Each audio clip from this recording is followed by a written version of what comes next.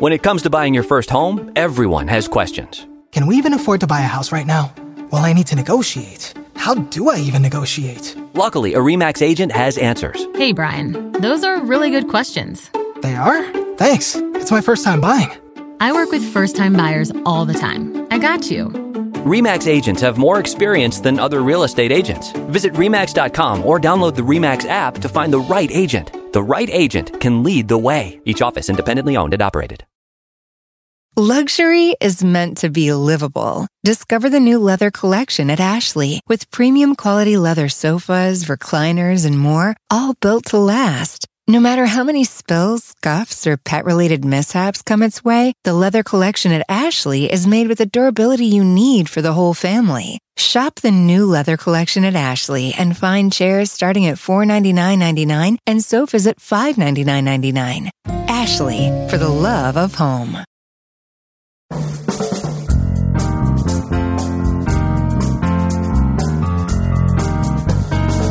Brett McKay here, and welcome to another edition of the Art of Manliness podcast. You're working under a boss who really rubs you the wrong way, so you quit your job and take another. But in your new office, you find yourself stuck with a coworker who bugs the tar out of you. The presence of annoying, incompetent, and underhanded people isn't a particular workplace problem, but a universal human problem. In any and every group of people, there are going to be bothersome and troublesome personalities. So if you can't entirely escape them, how do you get along with your fellow humans at work? My guest today has some research-backed advice. Her name is Tessa West, and she's a professor of psychology and the author of Jerks at Work, Toxic Coworkers and What to Do About Them. Today on the show, Tess describes the 7 types of jerks you run into at work: the kiss-up, kick-downer, credit stealer, bulldozer, free rider, micromanager, neglectful boss, and gaslighter, and shares what drives the respective behaviors and how to deal with them. After the show's over, check out our show notes at aom.is/jerksatwork.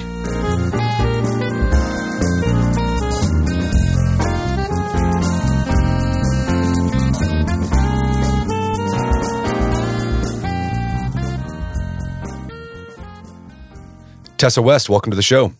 Thanks so much for having me. So you are a professor of psychology that has specialized in interpersonal communication, particularly interpersonal communication that happens at work. Curious, what led you down that path, and why have you focused on workplace communication?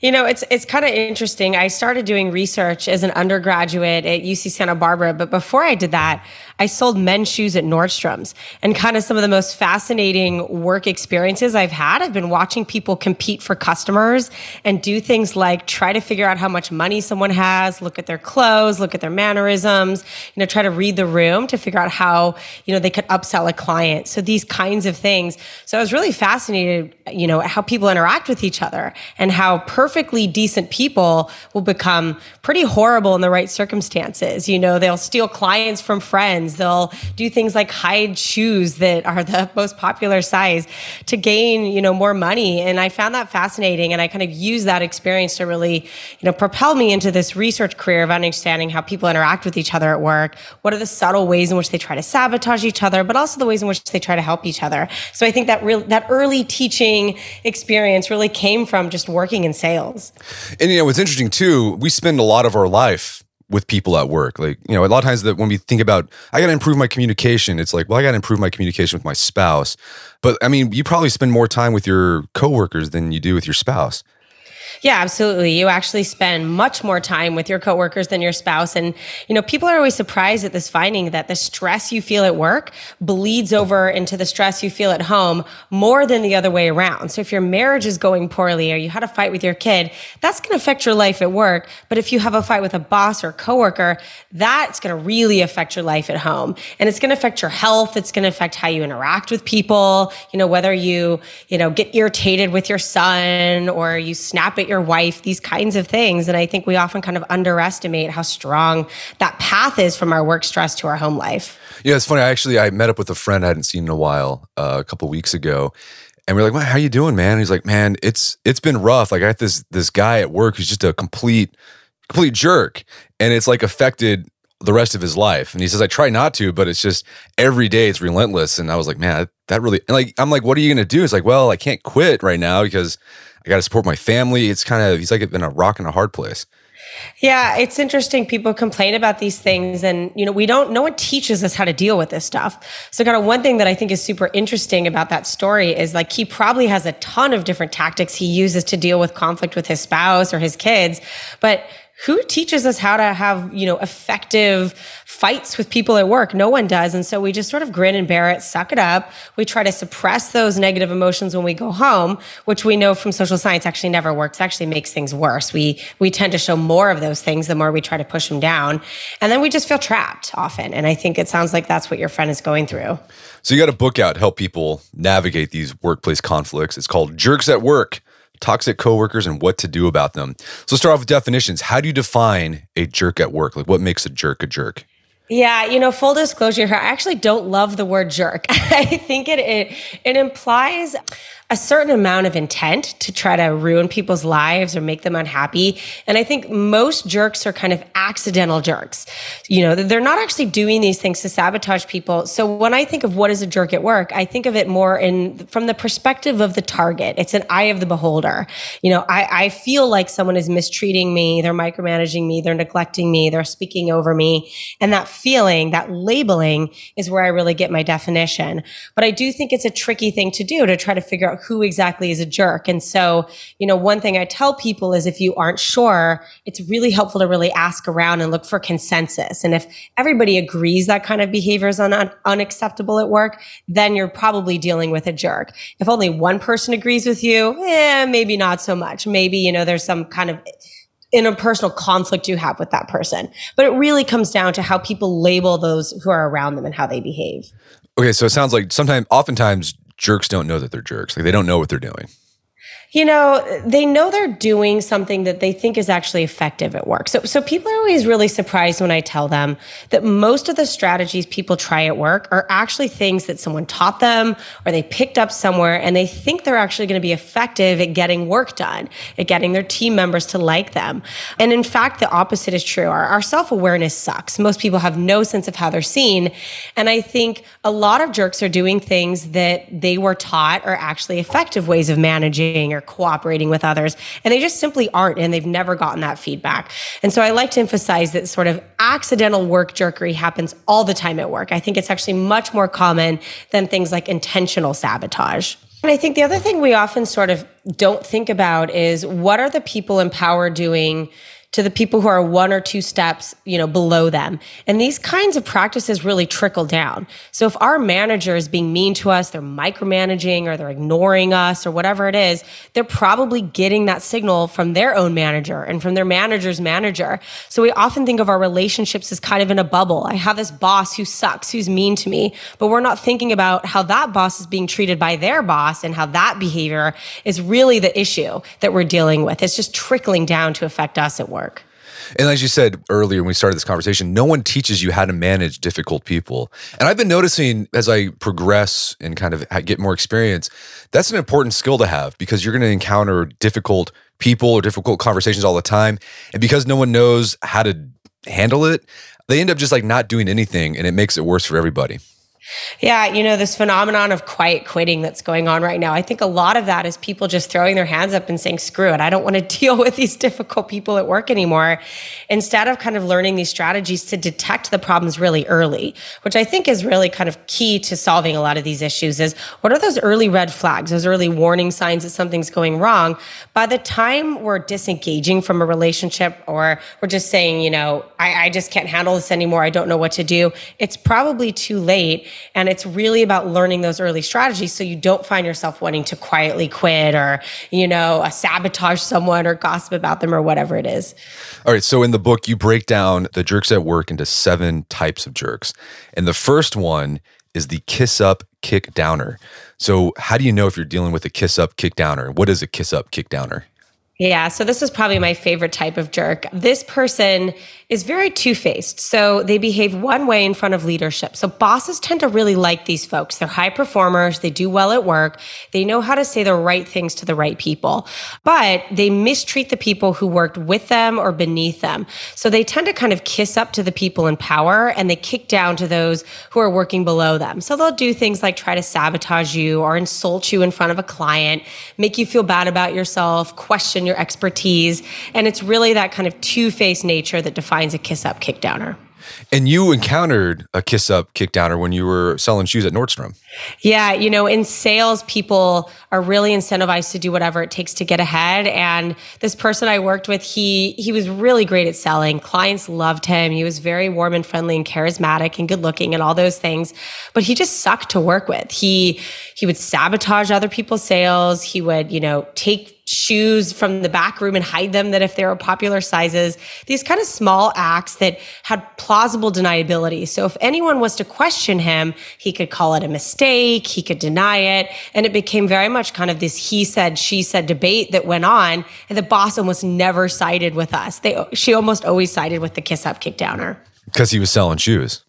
Yeah, he was selling a ton of shoes, and the important people, the customers, really liked him. So she just told us that we were being babies. We need to suck it up, that we have to kind of learn to work with someone like this. And she didn't see any of these signs herself. And so she kind of questioned us, assumed that we were just really envious of his numbers.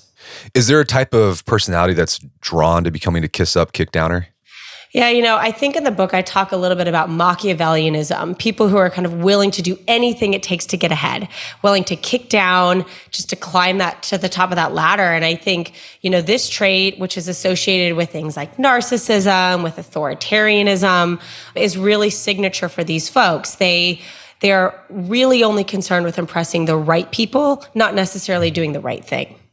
And you also talk about one of the things they're really good at. They're able to read the room effectively. They have like really strong social cues so they can figure out, well, who's in charge, who has influence. I'm going to cozy up with that guy so I can, get what I want. Yeah, this skill of reading the room, of knowing kind of who has power and who doesn't, is something that we vastly underestimate at work. And, the ways we pick up on this are really subtle things. Like imagine you walk into a meeting. Who is the boss talking to right before the meeting? Who do they turn their attention to during that meeting? Who are they laughing with? Who do they touch on the elbow as a sign of kind of rapport and camaraderie? These small little behavioral signals will give you the lay of the land. They'll tell you who's in charge and what that hierarchy looks like. And people like kiss up, kick downers are just really good at using that information and accurately perceiving that status hierarchy. So what do you do if you're dealing with a kiss up, kick downer? Because like you said, when you brought it up to your boss, she was like, well, you guys are just envious. What's going on there? I'm going to ignore you. So how can you deal with that in an effective way? I think the most effective thing isn't to confront this person. It's actually to take a step back and do a little bit of networking and kind of behind the scenes digging up what's going on. So what I did was I found someone at work who worked in the coffee shop. So they were super well connected. They weren't in charge. They weren't powerful, but they knew everyone. And they knew people who had dealt with this person in the past, people who had actually transferred to other departments because they hated working with him. He was such a pain. And that person really helped me figure out what other victims are out there and how widespread is this problem. I think one thing people are tempted to do is to confront and deal with this as if it's a one-off issue between them and this person at work. But often it's kind of more like a cancer that's spreading throughout. A lot of people have conflict with this person. A lot of people have left, because of it, and figuring out how widespread the problem is so you can then go to your boss with that information is much more effective than just complaining about the behavior yourself. Bosses get nervous when they think a conflict is widespread, when they think a lot of people are affected by it. They get less nervous if it's just you complaining. So I think, that's kind of the lesson I learned is you have to network, you have to find those kind of critical social, socially connected folks at work who know the lay of the land, who know who else has had issues with this person.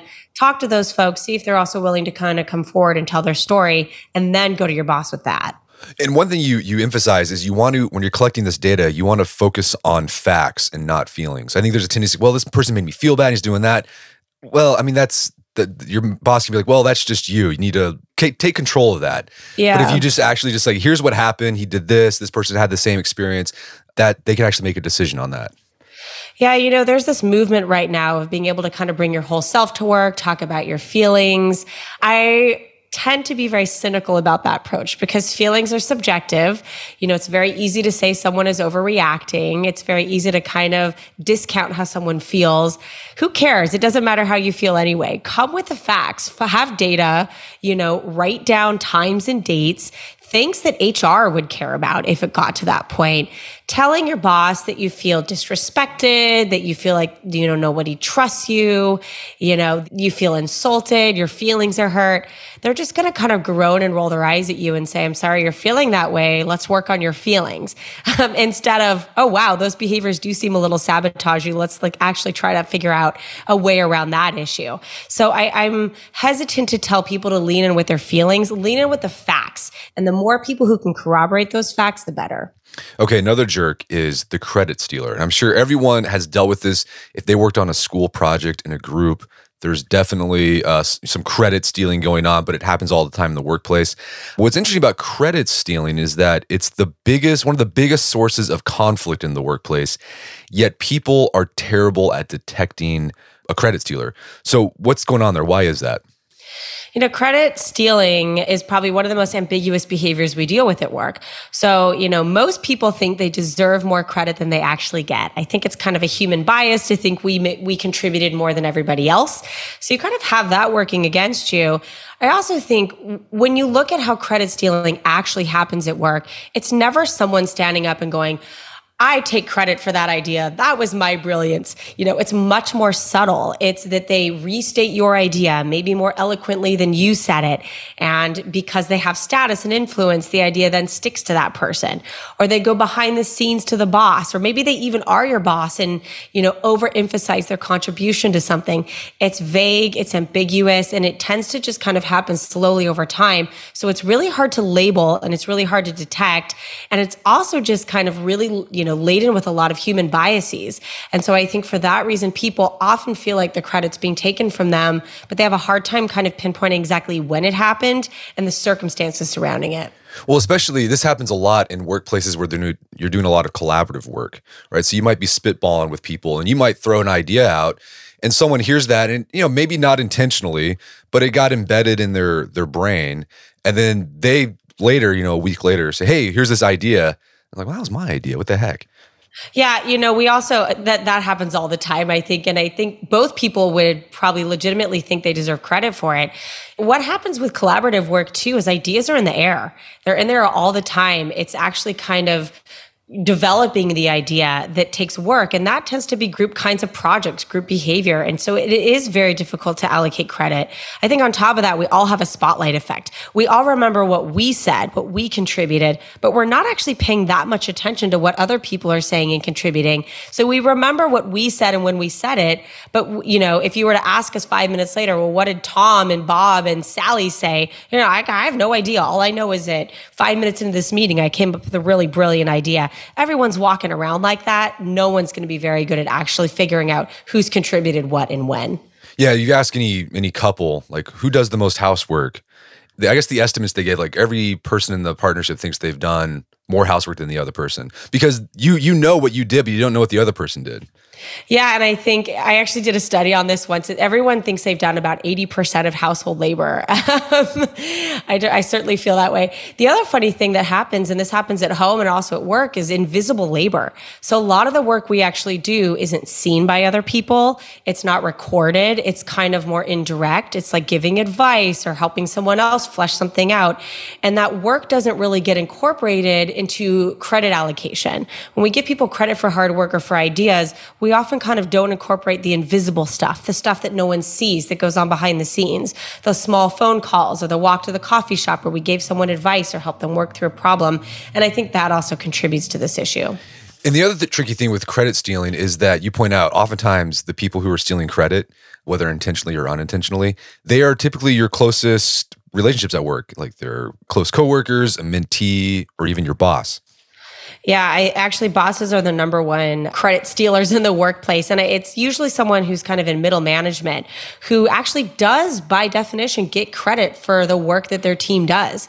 And so sometimes they slightly overclaim that in an effort to look like really strong leaders to their own boss. So a lot of this kind of credit stealing that's going on behind the scenes is impression management. It's trying to look good to my boss, to look like I've done a ton.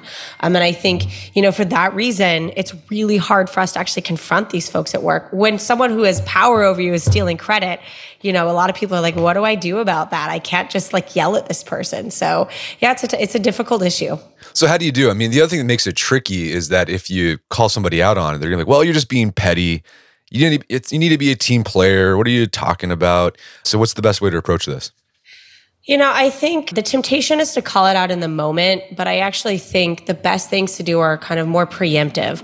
So if you're doing group work, you really have to have a system of actually keeping track of contributions, and not just for your own team, but actually when you present those contributions to others. So kind of one of the most effective things I've actually seen teams do is when they present teamwork to a boss or a leader, instead of saying, we detected problem X and we solved it with problem Y, they say things like, Brett detected problem X, Tessa solved it with this solution, and then Janine jumped in with this solution. So giving individual contribution for different parts of the project, but that requires like pretty intense note taking. So I think kind of one thing you can do is just build those practices in. The other thing you can do that's preemptive for individuals is learn how to have what's called voice at work. So this means that when you speak up, people listen to you. The ideas that you share stick to you and not to other people. And that actually requires you to become someone that others respect, that others listen to, and they go to for advice. So it's not about really claiming credit in the room and getting for it. It's about walking into that room with voice, being someone that others listen to, and that those ideas will stick to you. And that actually takes a lot of behind the scenes work to figure out exactly how to get there. And I think it involves things like networking and, knowing the kind of hidden curriculum at work, showing up, being the person others go to for advice. Those things that don't seem to be associated with credit actually are, because they then kind of translate to that voice once you're in the room. You need street cred. Street cred. Yep. Street cred for real cred. Yeah, street cred for real cred. Okay, so credit stealers. So basically you want to preempt it, make sure you develop that voice. But then also you get some other really just basic tactics. When you are in a group project, just assign everybody, here's what you're doing, so everyone knows what everyone's doing and there's no temptation to take too much credit for something you didn't do. So another jerk is the bulldozer. And this one's could be, I think everyone's dealt with a bulldozer at some point. So what is a bulldozer? Yeah, I really see bulldozers sort of as having kind of two main traits. So the first is the one that we're all pretty familiar with, the person who just has no inner monologue. They talk over other people all the time. They take over those meetings. These folks tend to dominate conversations in contexts where there's no leader that will step in and actually kind of monitor talk time or contribution time, these kinds of things. But the more dangerous type of bulldozer is the one who goes behind the scenes to sabotage teams. And I've actually seen this happen quite a lot in workplaces where teams are making decisions that are super high stakes that will affect everyone for a very long time, like hiring decisions, for instance. Your bulldozer doesn't like the direction the group is going in. They will go behind the scenes and complain to the boss. And they won't complain about the decision. They won't say things like, I disagree with the decision. What they'll do is actually criticize the process. They'll question the way in which the decision was made. We didn't have enough time to talk about this person, or no one knew what they were voting on. These things that actually make bosses really nervous.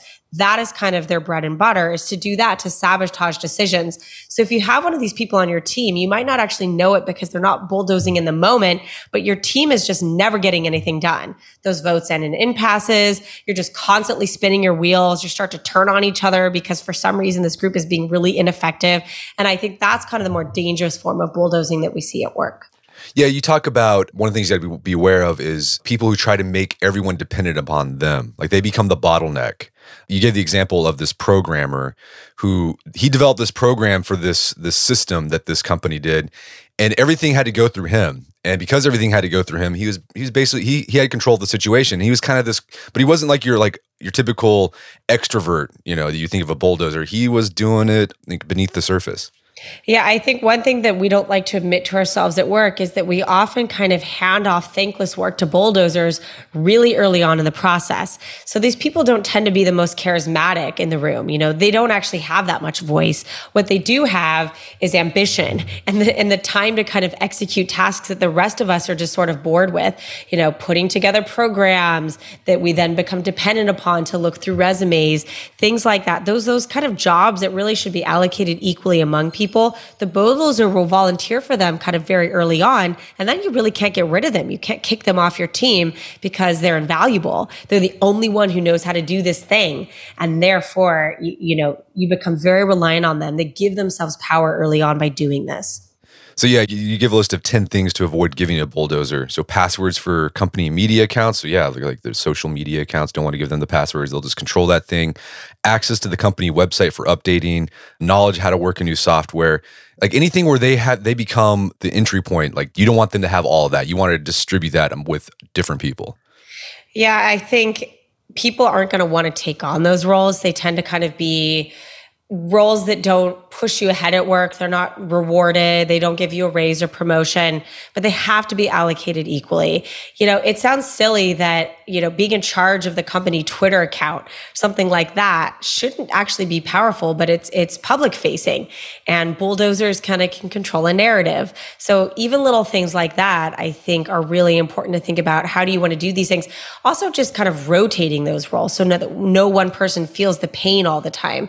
Sometimes bulldozers are people who are not super high in power and status. Maybe they've kind of dug themselves a hole and they're trying to get out.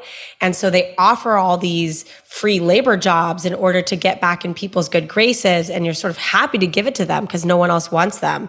I think that's usually sort of where they start to really sink their claws in at work. We're going to take a quick break for a word from our sponsors. For those who embrace the impossible, the Defender 110 is up for the adventure. This iconic vehicle has been redefined with a thoroughly modern design. The exterior has been reimagined with compelling proportions and precise detailing, and the interior is built with robust materials and integrity. The Defender capability is legendary, whether you're facing off-road challenges or harsh weather conditions. Durability has been tested to the extreme, cargo capacity means more room for your gear, and there's been powerful innovations like the intuitive driver display and award-winning infotainment system that keeps you connected. Innovative camera technologies deliver unobstructed views and effortless maneuvering, and the Defender is ready for a wide range of adventures. The Defender family features two-door Defender 90, the Defender 110, and the Defender 130, which seats up to 8. Push what's possible with a vehicle made to go further, the Defender 110. Learn more at LandRoverUSA.com/Defender. That's LandRoverUSA.com/Defender. And now back to the show. What do you do if you've got a bulldozer at work? How do you make them not a bulldozer? I actually don't think you can tell these folks stop bulldozing. You actually have to go behind the scenes. First, you need to figure out who are they talking to? What levers of power are they able to actually pull on to get their way? And the whole team really needs to be on board with going in and presenting this alternative narrative. So I actually went through this last year with someone who tried to sabotage a hire in the psychology program. And what we had to do as a group is actually go to the decision maker, have one share reality between 5 of us that contradicted the bulldozer's version of events in order to persuade our boss that this person was trying to sabotage something. He was very convincing, and I think the boss was pretty much on board with him and believed him that none of these things actually happened the way that we said they did. And so by coming together and creating that alternative narrative, hopefully you've sort of kept some records that you can then go present, is the best thing to do. I think confronting these folks tends to not be effective. They're clever. They'll find another way around to the levers of power. You have to go directly to the source. And if you do have someone who just talks over meetings, you need to have some rotating role of someone who's keeping charge of, who speaks up and when, and does things like call on lower power people in the room. Otherwise, these bulldozers will just take over the entire time. You can't just simply tell them to stop. Well, another counterintuitive tactic is if you have a bulldozer you have to work with, and you got a problem that they're causing, let the bulldozer solve your problem. How does that work? Yeah. Sometimes all these people want is to be heard. And so imagine that you have a bulldozer who just talks the whole time. What you can do is actually put this person in charge of using their voice to call on other people. So I've dealt with bulldozers like this who, instead of trying to socially ostracize them or tell them to shut up, I brought them to my office and I said, look, you're very comfortable speaking up, but these 3 new hires, they're simply not. So in the next meeting, can you make an effort to call on these 3 people so that we can give them some voice? you're great at interrupting others. If someone else is talking too much, can you interrupt and say, thanks so much, Tom. I would love to hear, from Karina next time, something like that. And they feel included, and you're just kind of rechanneling their energy to something that's just much more effective in the room. And they like it and they're good at it. So why not just kind of give them that kind of power? All right. So you talk about another jerk is the free rider. This is they're similar to the credit stealer in some ways. What does a free rider look like in action? So free rider is a very charismatic, fun-loving person on your team that you would hate to kick off because you just really enjoy being around these folks. And so what they do is they use their charisma, they use their social charm to get away with doing very little work. Most of them are smart. They allocate their work evenly among the entire team, so that no one person kind of feels the pain of their free riding. And they're also really great at targeting teams that are very effective. So it's kind of this ironic finding in social psychology, which is, if you take a group of really conscientious people who are trying really hard, you put a free rider on their team, they'll actually overcompensate for that person. They'll not only do that person's work, but they'll do even extra work. And so teams that are conscientious with free riders tend to outperform teams that are conscientious that don't have free riders. And free riders kind of figure this out. These teams get rewarded by the boss. They, often are rewarded with even more work. And so eventually they'll burn out, but they're great at targeting these super effective teams that will just kind of make up for their slacking off. So how do you suss out if you got a free rider in your group? I really think the only way to suss this out is by, doing this two-step process of when you have to do teamwork, everyone needs to allocate what they plan on doing at the beginning of a project or week or whatever. Write down the work that they did at the end of the project that they agreed to do, and write down any extra work that they didn't agree to do.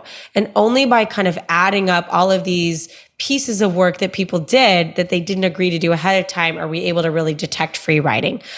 Most people don't want to tell on a free rider. They don't want to confront a free rider if they feel like this person is asking them to do work. So you almost need a third party to look at, this information and say, okay, looks like 5 people did work that they didn't agree to do ahead of time, and it all belonged to one person. Therefore we have this issue. So I'm a huge fan of kind of following this two-step process to really detect the issue. Another related person to a free rider is a time thief. What is a time thief, and how do you know you're dealing with one? Time thieves are people who, they tend to have a lot of, anxious or nervous energy. They'll come to you when they're feeling upset. They will suck up your time. They are very bad at kind of perspective taking, that right now might not be the best time to come talk to you. Not all of them are actually doing it with ill intent. A lot of them are doing it because they like you and they want your advice. But the minute they experience a negative emotion, they'll come to your office, they'll sit down and they'll say, I need to talk through this problem with you, with kind of very little perspective over, whether this is a good time for you or not. Some time thieves are just folks who are low status, who are trying to climb up the ladder and they want to press the flesh. So we're all probably familiar with these LinkedIn folks who send you random messages that are like, I would love to get to know you more. Can you please fill out my calendar? That's a time thief. Someone who wants your time, they want to get to know you, but they're not actually offering much in return. And I think, in this workplace where we're all trying to network and impress each other, we're really seeing a ton of that going on right now. So those are kind of like 2 shades of time thief that I think are going on. Yeah, I've been the time thief where I've got like something's broken, like on my site, for example, and then I'll email the developer and be like, oh my gosh, this is broken, this is urgent, got to fix it. And then of course he's probably doing something else, so he doesn't get back to me for several hours. But by then, like, the problem solved itself, and I'm like, that was really dumb. Why did I get all? And so I've kind of learned that I think maybe benign neglect might be a useful way to approach time thieves like that, who are like, they think everything is urgent. Usually not. If you just ignore them for a little bit, this problem typically resolves itself.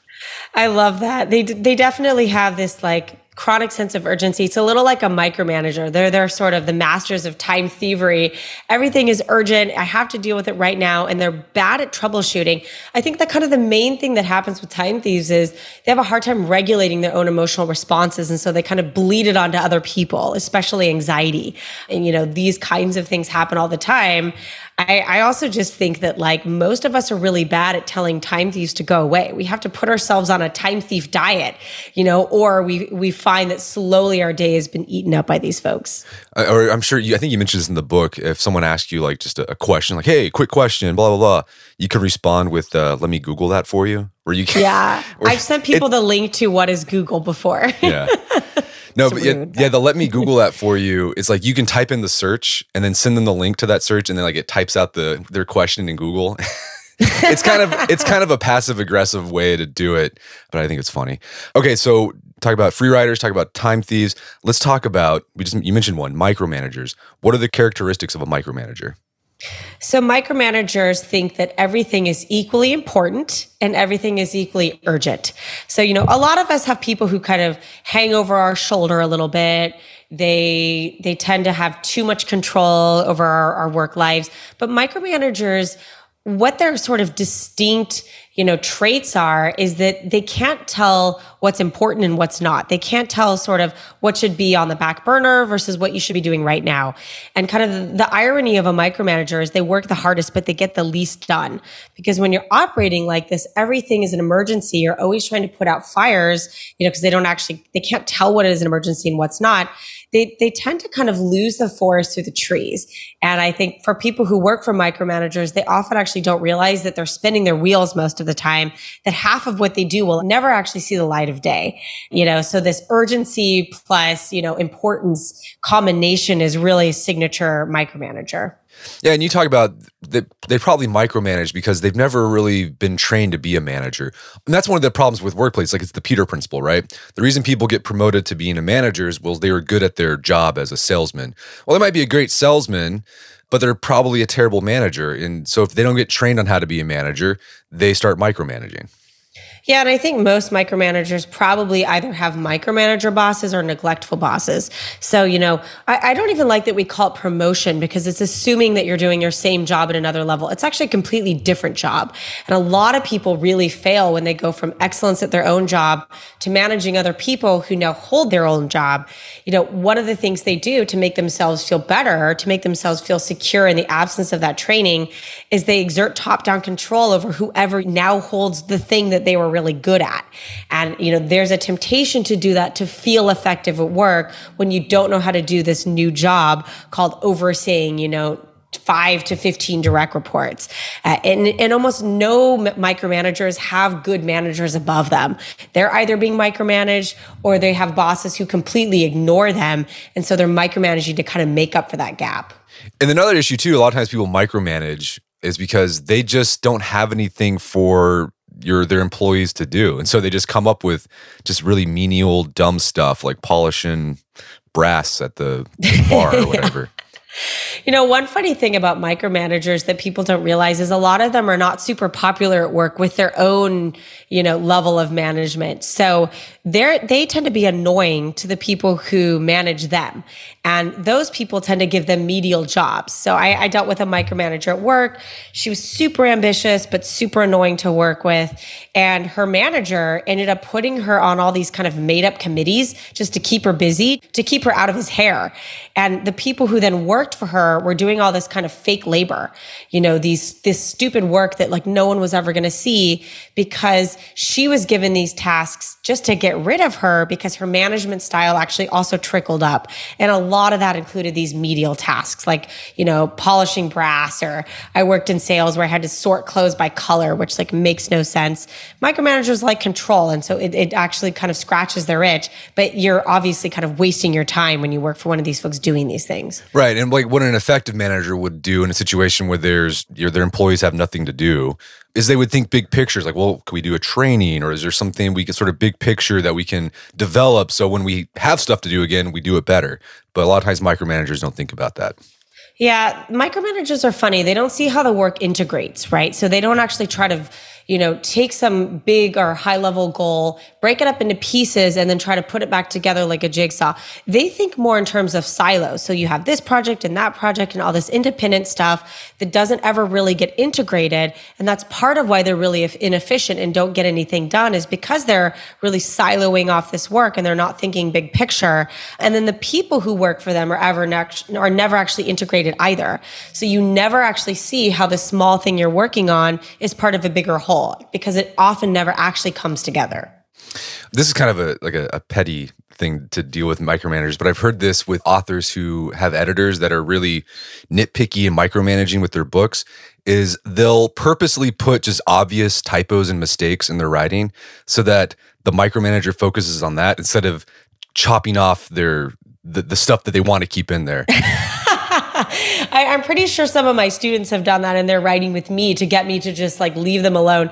Yeah, they put these little I've heard of this too. Luckily, I had an amazing editor. I had enough of my own mistakes that they found in there. But yeah, no, people will do things like that. They will put these little intentional red flags just to keep their micromanager off their back, which is sad. But we do what we need to do to survive, right?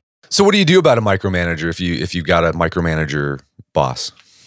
I think the temptation is to hide from these folks, but you're actually going to have to lean in to having more frequent meetings with these folks that are short and that are super structured. So the micromanagers I've seen dealt with the most effectively are the ones who have kind of a very clear layout and plan with every employee that allows them to actually snoop a little bit.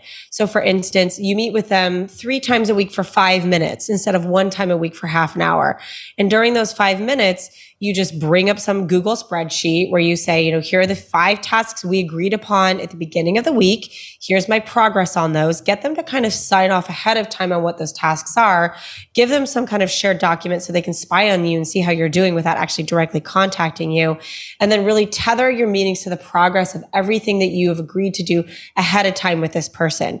You almost have to get them to kind of sign a contract each week that says, these are the 15 things on my plate. These are the 15 things I need to do. Here's the order in which I'm going to do them. Do we agree upon this ahead of time? Great. Okay, every 3 days we can check in on that progress. I think, instead of trying to make them happy or, hide from them or trick them into finding errors that don't exist, which we've all tried, it's really all about sort of clarifying those goals. I think also people like to lean in by telling a micromanager that they're micromanaging, and that tends to never work. They tend to get, defensive. They say, if you were good at your job, I wouldn't have to micromanage you.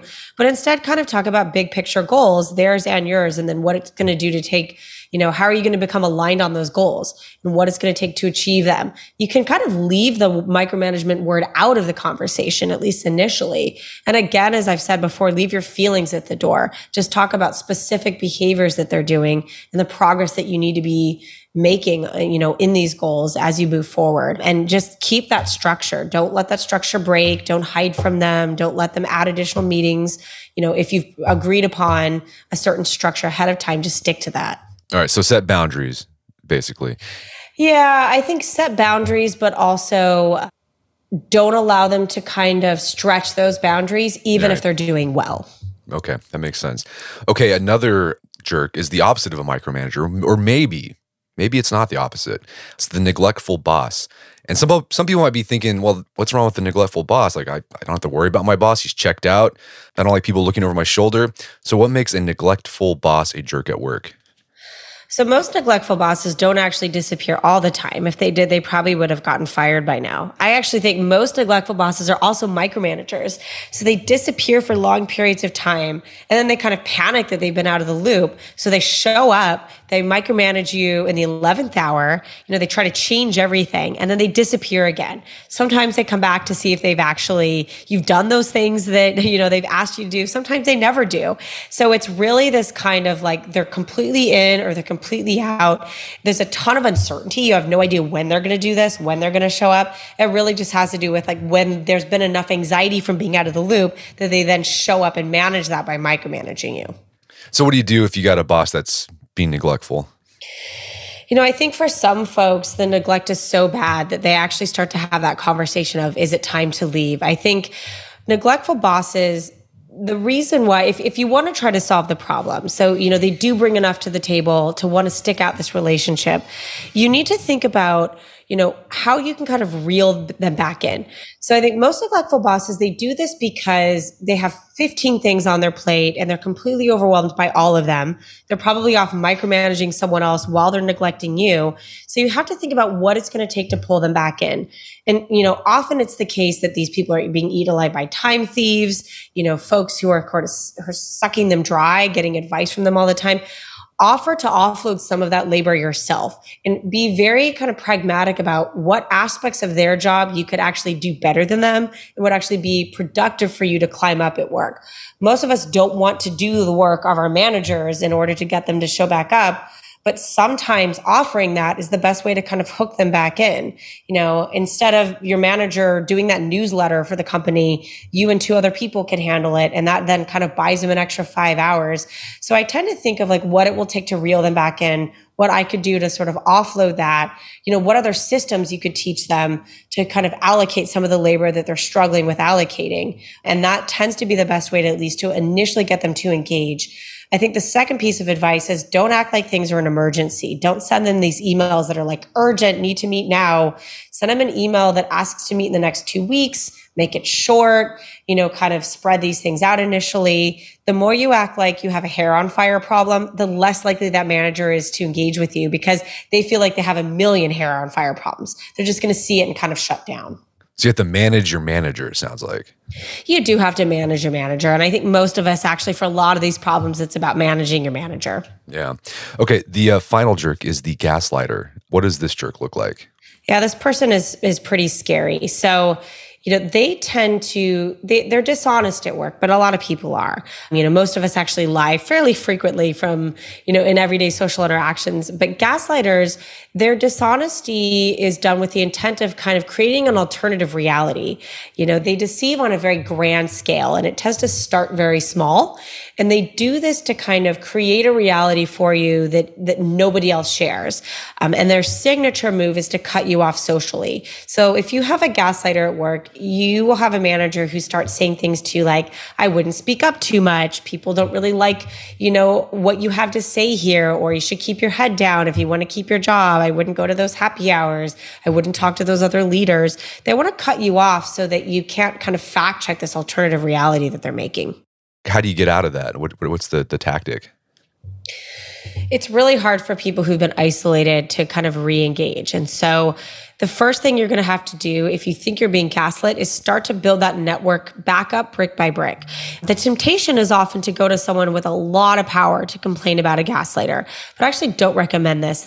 Your gaslighter probably has power, has a lot of friends. I would actually start small. Start with people who are at your level, who you used to be connected with. You can meet with these folks, kind of get yourself back into the fold. And one of the pieces of advice I've given a lot of victims is, go to people who work at the same level as your gaslighter. So if they're a manager, go to another manager who has the same job. Don't go to them to complain about your gaslighter, but go to them to get some feedback on how people see you at work. Let them know, I haven't gotten a lot of feedback from other leaders, how I'm seen here, how I'm doing. Love to hear that perspective. And that will start to build back that reality for you.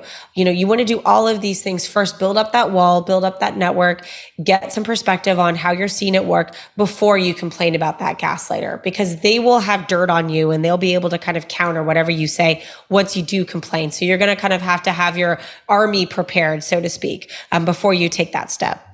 So here, I've been thinking about this a lot. I'm kind of torn about this idea of gaslighting because what I've seen, and you're a psychologist, maybe you've seen this too, is that people who gaslight will often accuse other people of gaslighting to gaslight. Yeah. Right. So I've seen this with some friends where they'll have a disagreement about how something went down, and like person A will be like, well, you're gaslighting me. You're questioning my reality. And the other person who's sort of like, emotionally mature, be like, I don't know. I don't think so. I'm just seeing things differently. And then the other person's like, well, no, you're gaslighting me. And then the other person's like, well, maybe I am. Maybe I'm a terrible person. And they start questioning their reality. Are there any studies about that? Yeah, I think, so what you're talking about here is also just this general idea that we almost never agree on a recall of events. And gaslighters take advantage of that. I think, one thing is that this word is there's a lot of concept creep around it. People use it to refer to anyone who's telling them something either they don't want to hear or something they disagree with. And we've seen it around politics a lot. We see it a lot of relationships. If your partner says, why didn't you take out the trash? And you say, I did. And they're like, you're gaslighting me. I actually don't think that's gaslighting. I think that's a misalignment on the recall of events. Gaslighting really involves social isolation. So if one person's being cut off and they're told this whole narrative, then yeah, that's gaslighting. But gaslighters do this all the time. In fact, I saw it at work where a known gaslighter countered by saying that the person she was gaslighting, her first move was to say, he's trying to sabotage my reputation. He's telling all these lies about me behind my back. It was actually a really interesting offensive strategy. It wasn't defensive. She didn't wait for him to complain. She complained about him first via this accusation that he was gaslighting, that he was creating this alternative reality, building up a narrative about her that wasn't true, because she knew once he complained, that was going to be his complaint. And so you do see gaslighters using this as kind of like this really interesting strategy to out gaslight the gaslighting, and only by having like data was he able to actually say, no, she's the real gaslighter here. But they were definitely pointing fingers, and it was super interesting. Yeah, I think it's important. Like you said, you need to not socially isolate yourself and build. Like you typically have to triangulate reality with the third party. It's like, well, I'm seeing this. This person says that didn't happen, and I'm gaslighting them. What do you think? And that third party can be like, well, here's what I think. Like, okay, gaslighting did not happen. We just saw things differently. Yeah, I also think it's important to keep in mind that at work, if you're being gaslit, the dark reality is you're probably engaging in some unethical behaviors on behalf of your gaslighter. Most gaslighters are doing this because they're trying to achieve some goal. They're not doing it because they're evil or they're narcissists or whatever. They're trying to hide something. Maybe they're stealing and they're trying to cover that up. In science, we've seen this with people who fake data, who've made up entire studies that never actually happened. They're trying to cover something up. They're trying to do something that ethically they can't get away with and they need help with. And they will get you to engage in those behaviors on behalf of that goal. And their way of doing it is via gaslighting to convince you that what you're doing isn't unethical and isn't wrong. But at the end of the day, when you're ready to complain about them, they will be the first person to remind you, we are in this together. You also participated in these behaviors. So the minute you complain about me, it's going to come out what you've done as well. And I think that's the part where you have to be very careful about when you actually comply with a gaslighter and you do the things they ask, that the things you're doing are actually what they say they are. And you're not actually doing something super unethical that could get you fired. So we talked about these different jerks at work and different tactics you can use to manage them or handle them. But is there like one thing that you think people can do to mitigate the effects of all these different types of jerks? Yeah, I think one thing that people should do that we're not very good at is learn how to have healthy confrontation very early. People are just super non-confrontational at work. We hear the word confrontation and we assume it's a bad thing. But we actually know from close relationships that learning how to argue, learning how to have a disagreement and how to work that out is actually one of the biggest predictors of not getting a divorce. Fighting isn't bad. Actually, not dealing with conflict is bad. So learning some of these early strategies to detect these issues, to have these conversations, to ask for feedback that's very specific, that's immediate, that, spans across lots of people. These are the ways of detecting these things. But I think most of us wait until they get really, really bad. And then we say, okay, now how do I fix this problem that's been brewing for a long time? I think we're also not very good at giving people feedback that is negative, especially if they have power over us. So we have to be better about learning how to ask for it and how to showcase giving it, especially if you're a manager. And again, don't make it general. Don't say you don't trust me or, your presentation style sucked. You have to be super specific about the feedback you give. And even if it's negative, if it's specific and it's small, then it's going to go down much smoother and people are going to be less defensive. So that's kind of the one strategy I think that if we all just learned how to do that a little bit better, we would not be dealing with these folks to the degree that we are. Well, Tessa, this has been a great conversation. Where can people go to learn more about the book and your work? So you can go to my website. It's tessawestauthor.com. There's links to, all my media interviews, my quizzes for my book. I also have a newsletter, which is on Substack. It is Tessa West at Work with the @ symbol. And yeah, that's pretty much it. Well, Tessa West, thanks for your time. It's been a pleasure. Thank you so much. My guest today was Tessa West. She's the author of the book Jerks at Work. It's available on Amazon.com and bookstores everywhere. You find more information about her work at her website, tessawestauthor.com. Also, check out our show notes at aom.is/jerksatwork, where you can find links to resources and we delve deeper into this topic.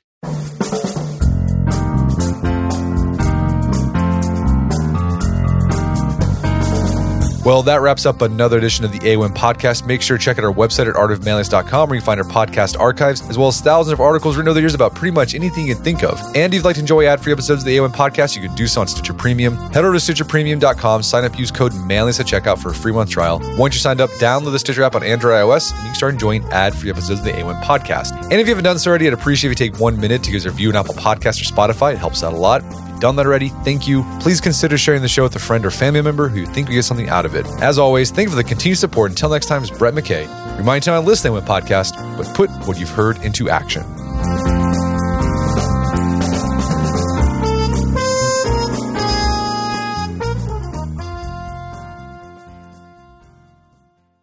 Start clean with Clorox, because Clorox delivers a powerful clean every time. Because messes happen. Because...